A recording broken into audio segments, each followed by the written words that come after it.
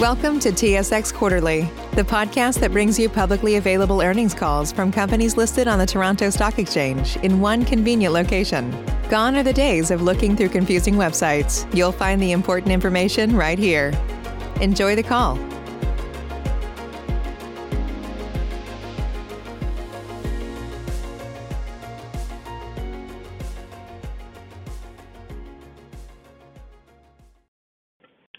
Good day, ladies and gentlemen, and thank you for standing by. Welcome to Cenovus Energy's first quarter results. As a reminder, today's call is being recorded. At this time, all participants are in a listen-only mode. Following the presentation, we will conduct a question-and-answer session. You can join the queue at any time by pressing star 1. Members of the investment community will have the opportunity to ask questions first. At the conclusion of that session, members of the media may then ask questions. Please be advised that this conference call may not be recorded or rebroadcast without the express consent of Cenovus Energy. I would now like to turn the call over to Ms. Sherry Wendt, Vice President, Investor Relations. Please go ahead, Ms. Wendt. Thank you, Operator, and welcome everyone to our 2021 first quarter results conference call. I'm here this morning with our President and Chief Executive Officer, Alex Pourbaix, Executive Vice President and Chief Operating Officer, Jon McKenzie, Executive Vice President and Chief Financial Officer, Jeff Hart, and Executive Vice President, Strategy and Corporate Development, Kam Sandhar. Due to COVID-19 physical distancing guidelines, the rest of our leadership team members are in listen-only mode today from other locations. We look forward to having everyone back in the same room once protocols allow.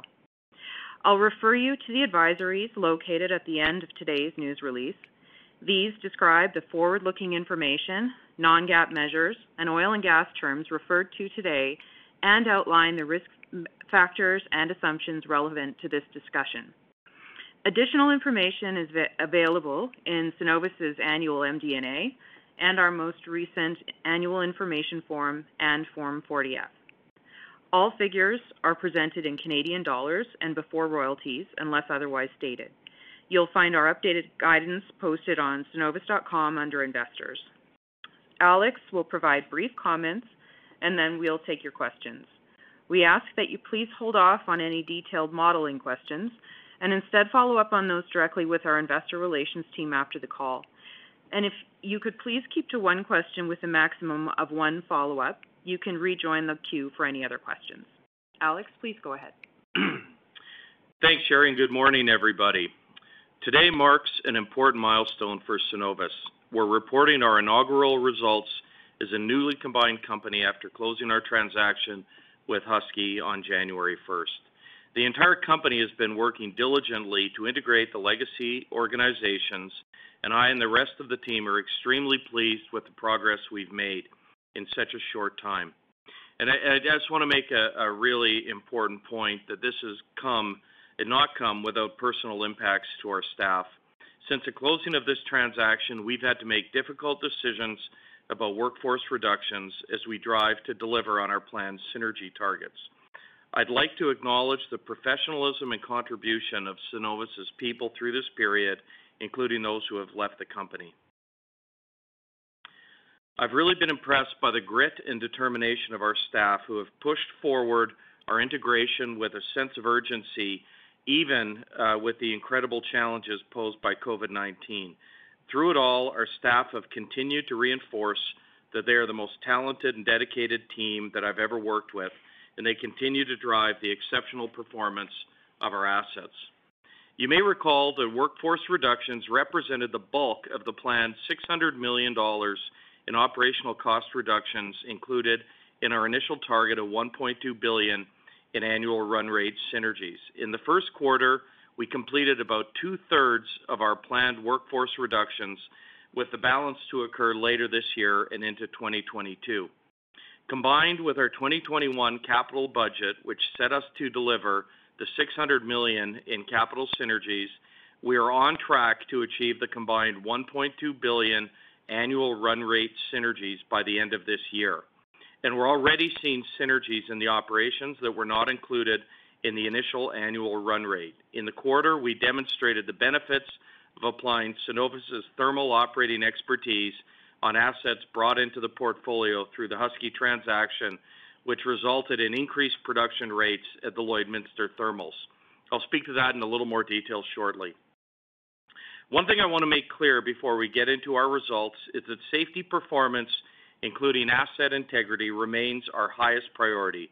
We're harmonizing the two legacy safety programs, which is an important focus of our integration work, and we're driving for continued improvements in our safety performance. With COVID-19 cases rising across Canada, including the areas where we operate, the health and well-being of our workforce remains a critical priority. Our sites are operating safely and efficiently. We're continuing to work closely with governments, health authorities, and industry to protect our people, and we have the necessary protocols in place to help ensure worker health and safety across the company.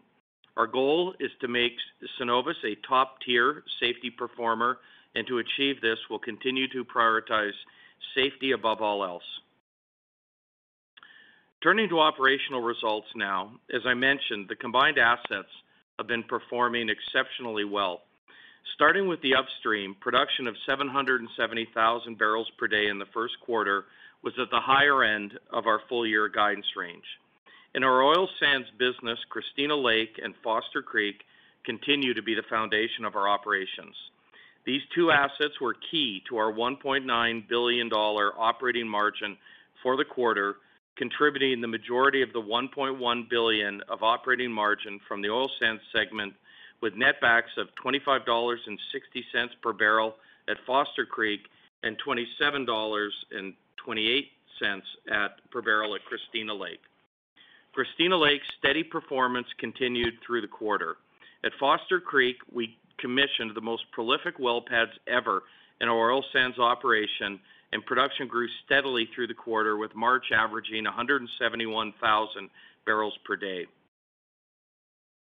As I mentioned earlier, we're starting to see some of Cenovus's operating strategies pay early returns at the Lloyd Thermals.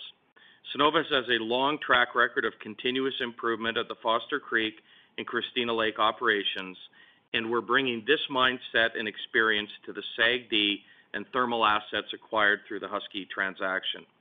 To put this into context, Cenovus has drilled over a third of all SAGD wells in Alberta, and in mid-April this year, the Christina Lake integrated team completed the longest SAGD lateral well in history at 2,234 meters. With that well, Cenovus now holds all of the top 16 spots for longest SAGD wells drilled in the industry, and this latest well is 23% longer than our previous record. With the expertise and data that comes from the company's collective experience, Cenovus has established leading operating practices, including improved conformance, subcool strategy, and bottom water management. Now, Cenovus's operating strategies are being implemented at the assets acquired through the Husky transaction. And these shifts were beginning to show early results in the first quarter, including supporting increased production rates at the Lloyd Thermals. Production was up to an average of 96,000 barrels per day in the quarter, including a few days where we actually achieved over the 100,000 barrels per day mark. Overall, that strong performance saw the Lloyd Thermals contribute about a quarter of the total oil sands operating margin in Q1. Conventional operations continued to provide strong operating margins. We benefited from our Q4 winter drilling program coming into production, coupled with marketing activities, allowing us to take additional advantage of higher AECO prices. Meanwhile, our assets in the Asia-Pacific region continue to demonstrate stable production and strong netbacks of $58.53 per barrel, which contributed to operating margin of more than $344 million from the offshore business. In downstream, recovery of refined product demand lagged the recovery of crude oil pricing in the quarter. There were also some significant weather impacts to U.S. operations. Moving to the downstream segments, in Canadian manufacturing, the upgrader and Lloydminster asphalt refinery continued to deliver reliable operating performance, running near capacity through the quarter and with an average utilization of 96%. In U.S. manufacturing, economic run cuts to balance throughput with lower demand early in the quarter, as well as winter storms, resulted in overall lower utilization rates, hindering financial results.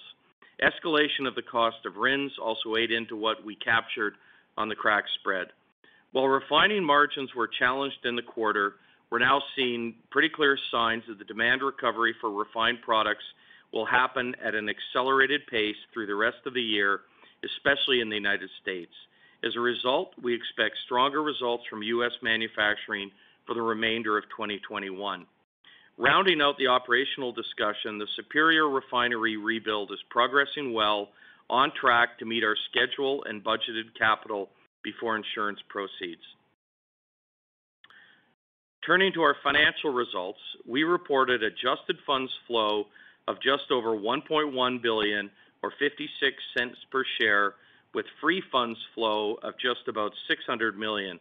But I'd ask everyone to keep in mind, if you added back the transaction-related costs that hit adjusted funds flow for the quarter, our adjusted funds flow for the period would have been nearly $1.5 billion, which would have equated to about 75 cents per share. And similarly, free funds flow would have been about $950 million. Turning to our net debt position, I'll reiterate that deleveraging remains a top priority for Cenovus.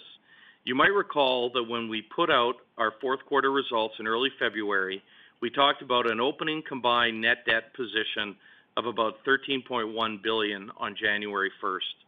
Net debt rose slightly quarter over quarter, driven by a working capital build of almost $900 million, driven mainly by the rise in commodity prices over the period.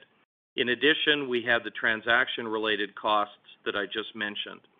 With current commodity prices and having a significant portion of the transaction-related costs behind us, we expect to make substantial progress on our deleveraging through the rest of the year. Meanwhile, we have already seen net debt come down below $13 billion since the end of the first quarter. And assuming the forward curves play out, we have line of sight towards our interim net debt target of $10 billion by the end of the year, opening the door to consider other forms of capital allocation, including increasing shareholder returns. That said, the bulk of free funds flow will continue to be applied to the balance sheet until we have achieved our longer-term target net debt level at or below $8 billion. Switching gears to ESG, we're encouraged by the potential for government support for GHG reduction opportunities that will benefit our industry. We've been vocal in our position that government involvement at all levels, working with partners in industry, will be critical to finding solutions to allow our industry to play an important role in helping Canada meet its climate goals. As we work through the refreshed business plan for the newly combined company, we've conducted a thorough assessment of our significant ESG areas. Safety and asset integrity, along with a robust government framework, remain the foundation of our ESG strategy and underpin the 5 ESG focus areas we've identified for the combined company. These are climate and GHG emissions, Indigenous reconciliation, water stewardship, biodiversity, and inclusion and diversity. We're working to establish meaningful ESG targets for each of the 5 focus areas embedded as part of our business plan for the expanded company, and we expect to announce them later this year. Looking forward, we remain well on track to achieve our budget commitments and production targets. With the strength of our upstream operating margin in the first quarter and the outlook for accelerated refined product demand recovery over the rest of the year, we have a runway for meeting our first net debt target of $10 billion sooner than we originally expected. We're very confident that we will achieve our initial target run rate synergies, and we have already started assessing opportunities that could create additional efficiencies in 2022 and beyond. And with that, we're happy to take anyone's questions. Thank you. Ladies and gentlemen, as a reminder, you can join the queue to ask a question by pressing star 1. We will now begin the question and answer session and go to the first caller from Greg Pardy at RBC Capital Markets. Please go ahead. Save big on brunch for mom, all in the Kroger app. Get 16-ounce packs of flavorful Angus 90% lean ground sirloin for $4.99 each with a digital coupon. Then buy 2, get 2 free on 12 packs of delicious Coca-Cola, Pepsi, or 7-Up, all with your card. Shop these deals at your local Kroger, less than 5 miles away. Or tap the screen now to download the Kroger app to save big today. Kroger, fresh for everyone. Prices and product availability subject to change. Restrictions apply. See site for details. Yeah, thanks. Thanks. Good morning. Thanks for the rundown, Alex. I'll just hit the two elephants in the room. I guess one is, could you provide any color maybe around your asset disposition process? And then the second is kind of related, which is, how are you thinking about just the COP news this year or news this week, and then just the potential for buybacks? Okay, sure. I'll talk about the asset disposition process first, Greg. And I've said this a couple of times, but nobody who follows this company should assume the fact we've been relatively muted, in talking about specific assets for sale or target prices or targets for divesting assets. Nobody should mistake, the fact that we've been relatively quiet about that with a lack of interest or attention. We see it. We are laser focused on getting our debt down to $10 billion and below, and we recognize that getting asset sales of non-core assets can accelerate that very meaningfully and free up lots of optionality for the company going forward. So I think I'm happy to say that we are well advanced in our thinking and actions around asset divestitures, and as before, we're just not going to talk about any specific issues. On Conoco, I'll give some thoughts, and others may jump in. As I have said for many years, we always knew Conoco was not going to be a long-term shareholder, so the decision to divest doesn't surprise us.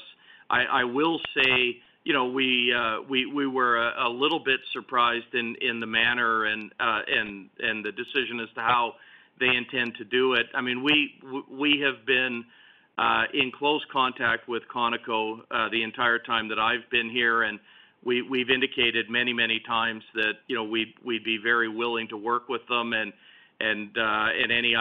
offer up any ideas we had as to good ways to do that, and that I think that opportunity is still open to us. I've certainly talked to my counterpart, and I know my team have talked to their counterparts over there. So we'll see where that goes. And as I said, kind of at the start of talking about asset divestitures, the whole goal for this company is to drive our net debt down.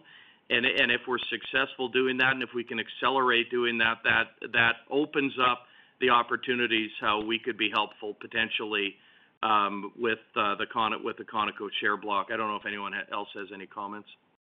So, Alex, I think you talked all of it. I think one of the things we always knew is that how and when Conoco chooses to come to market is really their prerogative, and they've got to do what they feel is in the best interest of their shareholders. We, as Alex mentioned, we've had numerous conversations through the years with Conoco. But at the end of the day, we'll continue to take a disciplined approach to this, and as Alex said, look out for the best interests of our shareholders in all respects. Terrific. Yeah, terrific, guys. Thanks very much. Thanks, Greg. Thank you. The next question comes from Neil Mehta at Goldman Sachs. Please go ahead. Good morning. This is Carly on for Neil. Thanks for taking my questions. The first one was just kind of a status check on the Husky integration process. It seems like the synergies are progressing nicely here. You mentioned in the prepared remarks the synergies coming through that weren't initially identified. Are you able to provide any more color there and kind of frame the upside potential? John, why don't you take this one? Sure. So, one of the things that we've really tried to signal through all of this is that, and we've said this many times, is the synergies that we identified and called out, the $1.2 billion, were those synergies that we had very high confidence in achieving in a very short period of time. And I think if you look at our capital numbers in Q1 and you look at our guidance going forward, the $600 million of that 1.2 on the capital, obviously we're very, very confident in it, and we think, the street will get more confident in that as we prove that out. Of the $600 million of operating synergies, about $400 million of that relates to staffing reductions, and we're currently about 70% of the way through that in the first quarter, and the residual 200. We have a lot of confidence that will be realized in very short order. So, the message I think to you is that, the 1.2 was a number that we were very, very confident getting in a very short period of time. Now, where we're turning our attention to are some of the integration opportunities that weren't part of that original synergy calculation. And I'll give you a great example of this. We alluded to it in Alex's note, and we have alluded to it in the press release. But if you look at Lloydminster, for example, Lloydminster was an area that we wanted to get on top of very, very quickly post acquisition. We wanted to do that for two reasons. One, we really like the asset. We think that small-scale thermals in the Lloydminster area are going to be, very prolific economically for a long period of time, and we think we can add a lot of value to what's already there. The other reason we wanted to get on top of it very quickly is it had a reasonable capital program this year of about $250 million, which we felt we could optimize. So within the first 90 days, what we've done is we've reduced that capital program by about $50 million. And we also got on top of the drilling program that was going on there pretty quickly. So we've, in that first 90 days, we've changed the drill spacing. We've got longer wells going in. We're completing those wells with our liners and using our completion techniques, and we're seeing productivity gains there. We also thought that there was a real opportunity on the operations side, which is very capital light, to reduce the subcools, to do some acid jobs, and to do things that increase our productivity on the existing fields. So we think in a short period of time, what we've done is increase the production in Lloydminster to about 100,000 barrels a day. We think that's sustainable with a bit of upside and very low capital, simply by bringing what we do best to the application in that field. So we're very comfortable that there's more of this to come, and we're very comfortable that other assets inside the portfolio are going to provide this as well. But this is kind of all above and beyond the $1.2 billion that we originally identified. That's great. Appreciate that color. The follow-up is just around RINs. It's been highly topical given where prices have gone. So just wanted to get a better sense of Cenovus's exposure to RINs at the U.S. downstream and how you might be seeing that impacting margin captures this year. Yeah, it's our view, and I think it's widely held in industry, I think, as well as with the regulator, that, the RIN is really embedded in the crack. And when you see, the Chicago crack today, it's around $22, I believe, last time, I looked. The RINs are really a pass-through to the consumers of gasoline and diesel. So I think RINs have actually increased to about $8 over the last 48 hours. So, the realized crack that we receive is kind of that 22 less 8. But that's the way we think about it. It's a pass-through to the consumer, and it's a straight-up reduction from the crack. And we really don't see that there is any kind of arbitrage on the blend. We think that this, it's kind of pretty straightforward. That arbitrage has really been bid away. Thanks for the color. Thank you. Your next question comes from Phil Gresh at J.P. Morgan. Please go ahead. Yes. Hi, good morning. Just a bit of a follow-up question to Greg around the debt reduction versus the Conoco shares. Just to clarify, I guess, are you saying that for the year of 2021, absent any asset sales, you think it makes more sense to just focus on getting the debt down to the $10 billion number before you would participate in anything? I mean, what we've always said, and we always like to be consistent, is that it is an absolute priority for us to get to 10 billion. We expect without any asset divestiture proceeds, we'll get there in the second half of this year at present strip, and asset sales could obviously accelerate that to a meaningful manner. And once we're in that, once we believe that we're at that point or heading to that point, then I would see share repurchases as one of the options that we would very much consider to returning value to shareholders. Okay.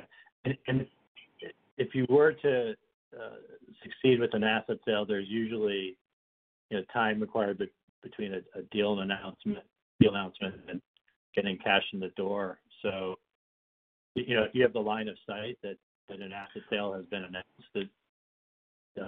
We're getting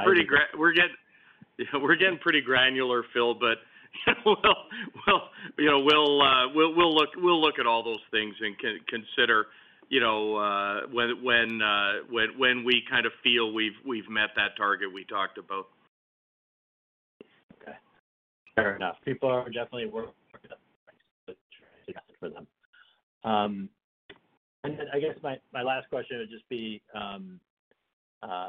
with respect to the quarter. Was there a material FIFO benefit on the refining side? I didn't see anything in the releases, but usually there's a moving factor there. Yeah, no, Phil, it's Jeff here, and we did see some FIFO, but this ultimately ties into some of our inventory price risk management, and as we source crude into the refineries or make export decisions, we will ensure that we inoculate ourselves or lock in that time spread and ensure that we get that economic result as we're sourcing the crude into the refineries or exporting out of Canada. So we did see some FIFO in the actual refineries, but that shipment time really was we manage that and make sure that we mitigate that through our risk management losses to prevent against FIFO losses as we see that. So we did see some, but not as substantive in the cash flow impacts given that position. Okay. All right. Great. Thank you.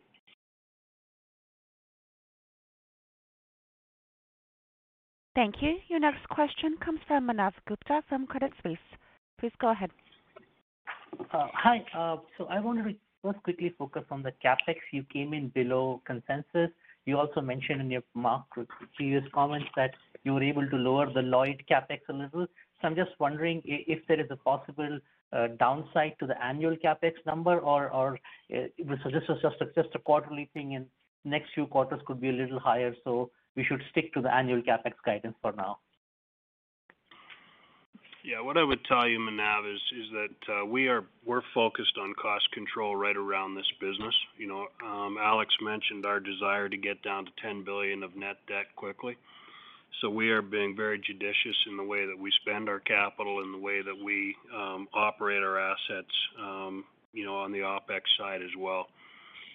What I would also tell you is that you should be sticking with the CapEx guidance for the year. There is some phasing in the Q1 numbers, so you shouldn't take that as a run rate. And longer term, in terms of sustaining capital, although we'll be under this year, you should still be using the 2.4 billion as kind of your run rate for sustaining capital going forward. Okay, perfect. My quick follow-up here is, when we look at the netbacks on your supplement, what we're seeing is the Foster at 25, Christina at 28, and surprisingly, other oil sands at 28. So I'm assuming that's Tucker and Lloyd.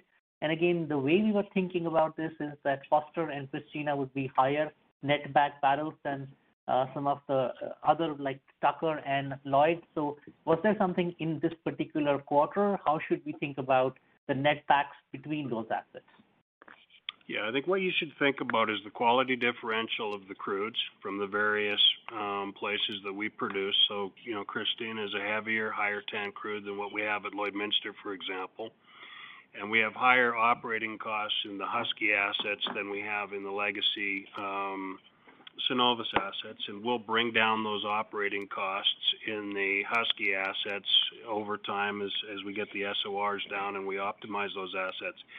But the other thing that really affects those netbacks, Manav, is the royalties, and the Cenovus assets at Foster Creek and Christina Lake are post-payout, where the Husky assets are pre-payout. So you'll notice very different royalty rates on those two things. Okay. Thank you for taking my question. Your next question comes from Prashant Rao at Citigroup. Please go ahead. Hi, thanks for taking the question. My first one's around the risk management program. Since we reported last, the outlook for oil prices improved. Downstream demand is, at least in North America, is looking much healthier. So I was just wondering how at all, if at all, do you adjust your risk management program as we look out towards a hopefully more normal supply-demand environment? I'll leave it there and then I have a follow-up. Thanks. Yeah, it's John McKenzie. I'll take a crack at this, and then if Alex or Jeff want to chime in, they can. But post-acquisition of Husky, this business carries around 40 million barrels of inventory at any given time.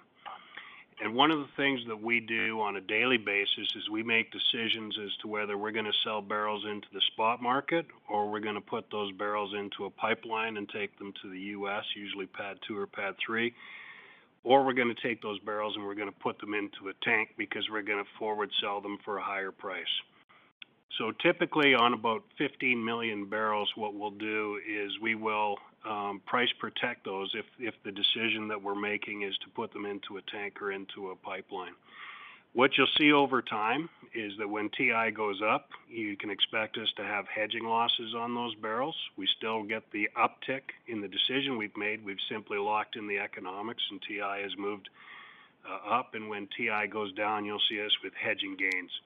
So, at the end of the day, all we're doing is locking in a better net back for our barrels by putting them in a pipe or putting them in a tank, and we're taking off the WTI price risk there.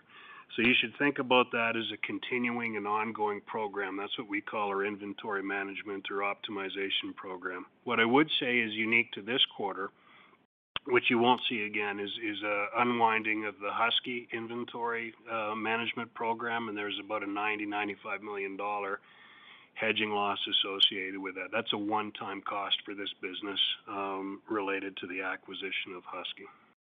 Okay, and John, just to clarify there, so the integration value that Husky provides is sort of a natural hedge to some degree as well. So that's kind of where I was going with the question. But I think I got it from the way you talked about it there, and highlighting the one time is also helpful.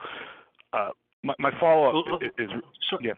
Sorry, let me touch on that before you bring up your next question, because I think that's actually kind of important. One of the things that we did do in the quarter is we moved a lot of our barrels on Husky transportation to the U.S., and so we've optimized, and if you have a look at our transportation and blending fees, you'll notice that they're down because we were able to optimize that. And then similarly, you'll remember in Legacy Husky, we had quite an exposure to WCS at Hardisty, and in today's world, on a blended basis, that exposure is much smaller. So as the differentials, you'll notice it widened to about $15 today. We have a much lower exposure to that differential than we would have had just 90 days ago. Okay. Thanks, John. I appreciate that. My follow-up is switching gears to sort of carbon pricing, broadly speaking. I know you've said before that there's a lot of, the opportunities for you, at least as a carbon price in Canada comes up, are really in the upstream on carbon capture, CO2 injection. I just wanted to get a sense of how we should think about capital, like sort of longer term that's deployed there, and are these sort of higher return projects with the size of the capital required versus the scale of the assets you have in the upstream?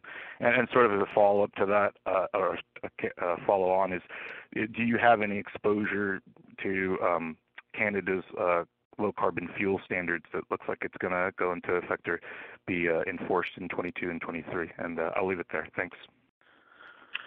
Thanks, Prashant. I'll take a shot at it, and John may have a few comments. But, I think the first thing I would say when you think about, maybe I'll first talk about just carbon tax and the impact on our business, and then I'll talk about some of the opportunities and the capital associated with them. And but then I'll probably have forgot your last comment. You're going to have to remind me. But fair enough.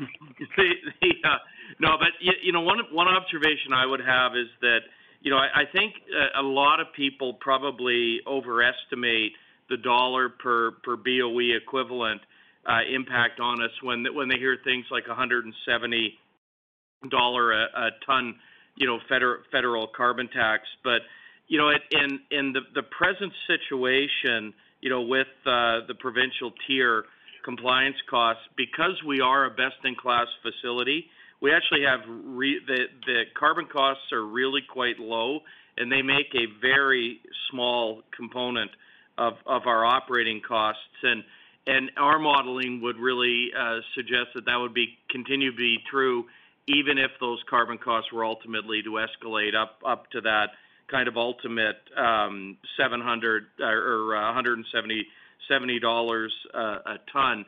So that's kind of the impact of the carbon tax. In terms of sort of our aspirations to and plans to move to decarbonize particularly the upstream side of the company, I would say there's a number of things we're doing.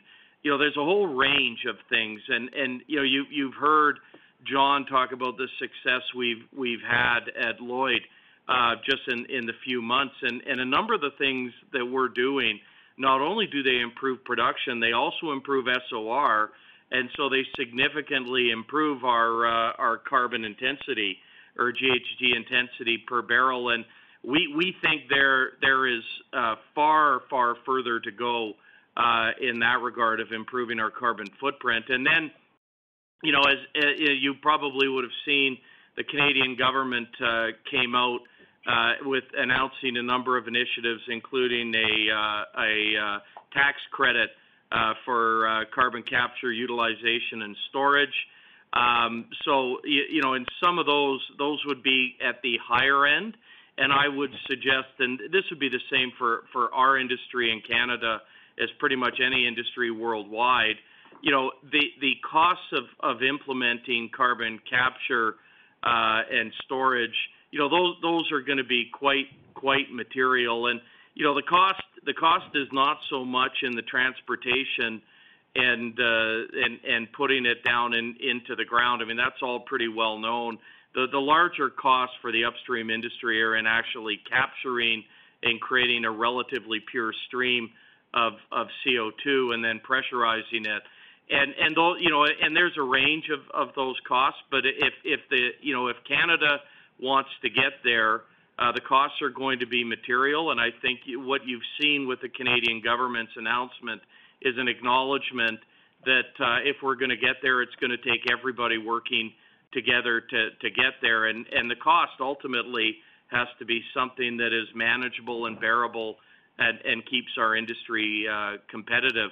And so we are looking. We have quite a number of initiatives going on and have had for the far beyond the time that I've been here. But you look at things, whether it's our solvent pilots that we're advancing, that would be another option to decarbonize that would be more economic.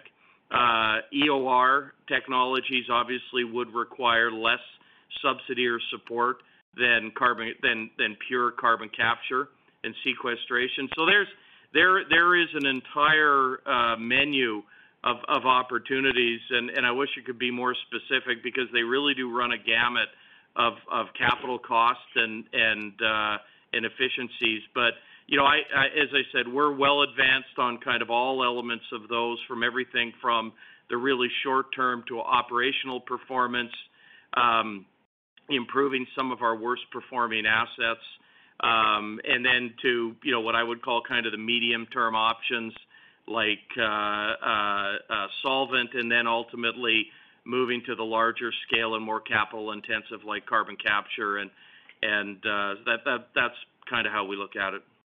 Okay, thanks. And yeah, that last part of that was just a more sort of just wanted to check quickly on the Canadian low carbon fuel standard. That looks like yeah, I knew I was going to forget something.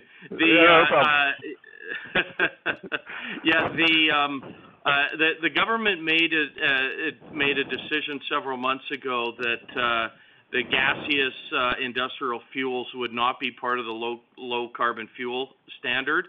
So particularly, the SAGD in our situation, because it does not apply to gaseous industrial fuels, does not particularly impact us. Now, it does impact us on the downstream side, and obviously on the downstream side, we'll be passing those costs through to ultimate consumers. Okay. Thanks very much for the time and the answers. Appreciate it. Yeah, no worries, Prashant. Thank you. As a reminder, should you have any questions, please press star one. Next question from Chris Tillett at Barclays. Please go ahead. Hey guys, good morning. Thanks for taking my question. I guess just first quickly for me on the balance sheet, appreciate all the commentary so far, but I just want to be absolutely clear. Is it fair to characterize the approach at this point as you're aiming to get to 10 billion sort of as quickly as is prudent, and then the march to 8 billion, we should expect, capital allocation in that window to be a little bit more balanced between, balance sheet, shareholder returns, CapEx, et cetera? I think that's basic. I think that's basically correct. The thing I would say, and this is something I know John and I have said quite a bit, but living through the past year as we have done has probably made. I think both of us, we're balance sheet hawks from the start, and I know Jeff is also. But I think living through the past year has really taught us the advantages and the benefits of running with an underlevered balance sheet. So, for today, we have these targets out there of 10 billion and 8 billion, but ultimately, I think none of our investors should be terribly surprised to see that 8 billion ultimately trend to a lower number. But we think we got plenty of work ahead of us with the two targets we have in front of us right now. Got it. Okay. And that's Chris, helpful. you're Thank absolutely you. right. Sorry, Chris, you're absolutely right. Those sub 10, we've always said there's room for a more balanced approach on capital allocation between shareholder returns and marginal investment in the business, as well as debt reduction. Okay, understood. And thanks for that clarification, I guess. And then just to follow up from a previous question, I know that you guys don't want to say too much about asset sales at this point, but would just be curious to know how would you, from a broad perspective, how you would characterize the market today? We've seen a number of upstream assets change hands over the last 6 to 9 months, yourselves included in that list. I would say, it seems things downstream and midstream seem to be a little bit slower. So just curious in terms of kind of how you would characterize everything overall. Yeah, it certainly, I think the upstream market has materially improved, even in the time since we announced the deal. I know our corporate development people are getting a lot of inbounds, and I think financing, although still a little challenged, seems to be coming back into the sector. So it feels like we've had a significant improvement, particularly on the upstream side, which is frankly, largely where we're kind of focused in our divestiture efforts. Okay, that's helpful. That's it for me, guys. Thank you. Thanks, Chris. Take care. Your next question comes from Chris Varcoe at Calgary Herald. Please go ahead. Hi, Alex. A lot of talk this week about the shutdown or potential shutdown next week of Line 5. I'm just wondering whether you have any concern about that, how that would impact either your company, more broadly the industry, or oil prices in Alberta. Yeah. I mean, it's a good question, Chris. I think that this is if this were to proceed, people will very quickly find out the importance that oil and gas, propane, butane still have in the economy of both Canada and the U.S. This is a pipeline that has operated safely for decades and is in the process of being replaced by what will almost certainly be the safest pipeline perhaps ever built in North America.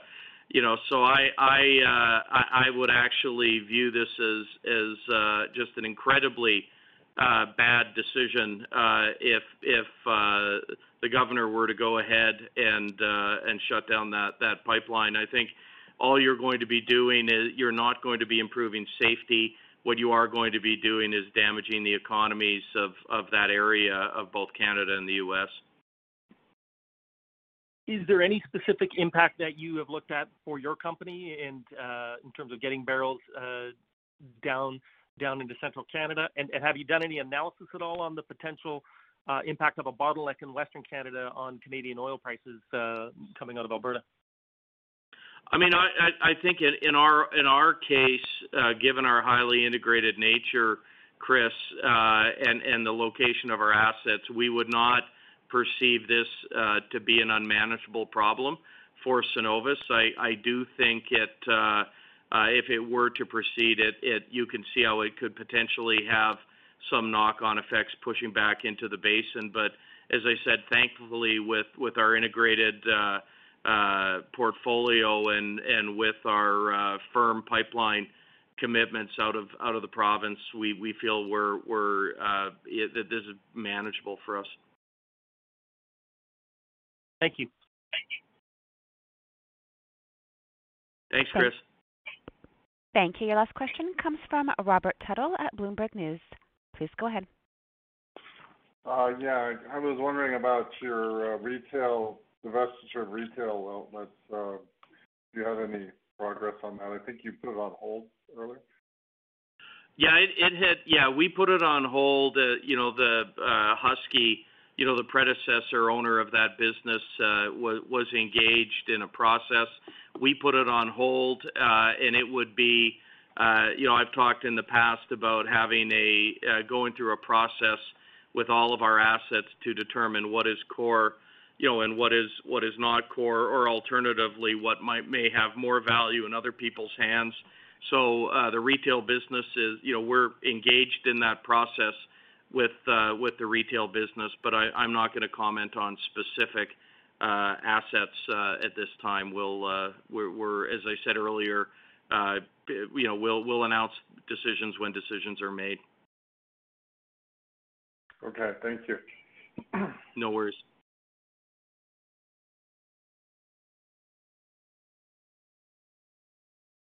Thank you. That concludes today's Q&A session. I will now turn it back over for closing comments. Well, thanks everybody for taking the time to listen in to our inaugural Q1 analyst call. We really appreciate your interest in the company, and everyone have a good rest of your day. Thank you. Ladies and gentlemen, this concludes your conference call for today. We thank you for participating, and we ask that you please disconnect your lines. Enjoy the rest of your day. Save big on brunch for mom, all in the Kroger app. Get 16-ounce packs of flavorful Angus 90% lean ground sirloin for $4.99 each with a digital coupon. Then buy 2, get 2 free on 12 packs of delicious Coca-Cola, Pepsi, or 7-Up, all with your card. Shop these deals at your local Kroger, less than 5 miles away. Or tap the screen now to download the Kroger app to save big today. Kroger, fresh for everyone. Prices and product availability subject to change. Restrictions apply. See site for details.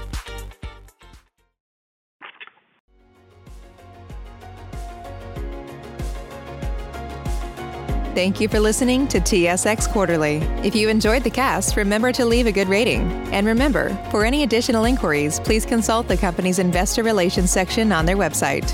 See you next time.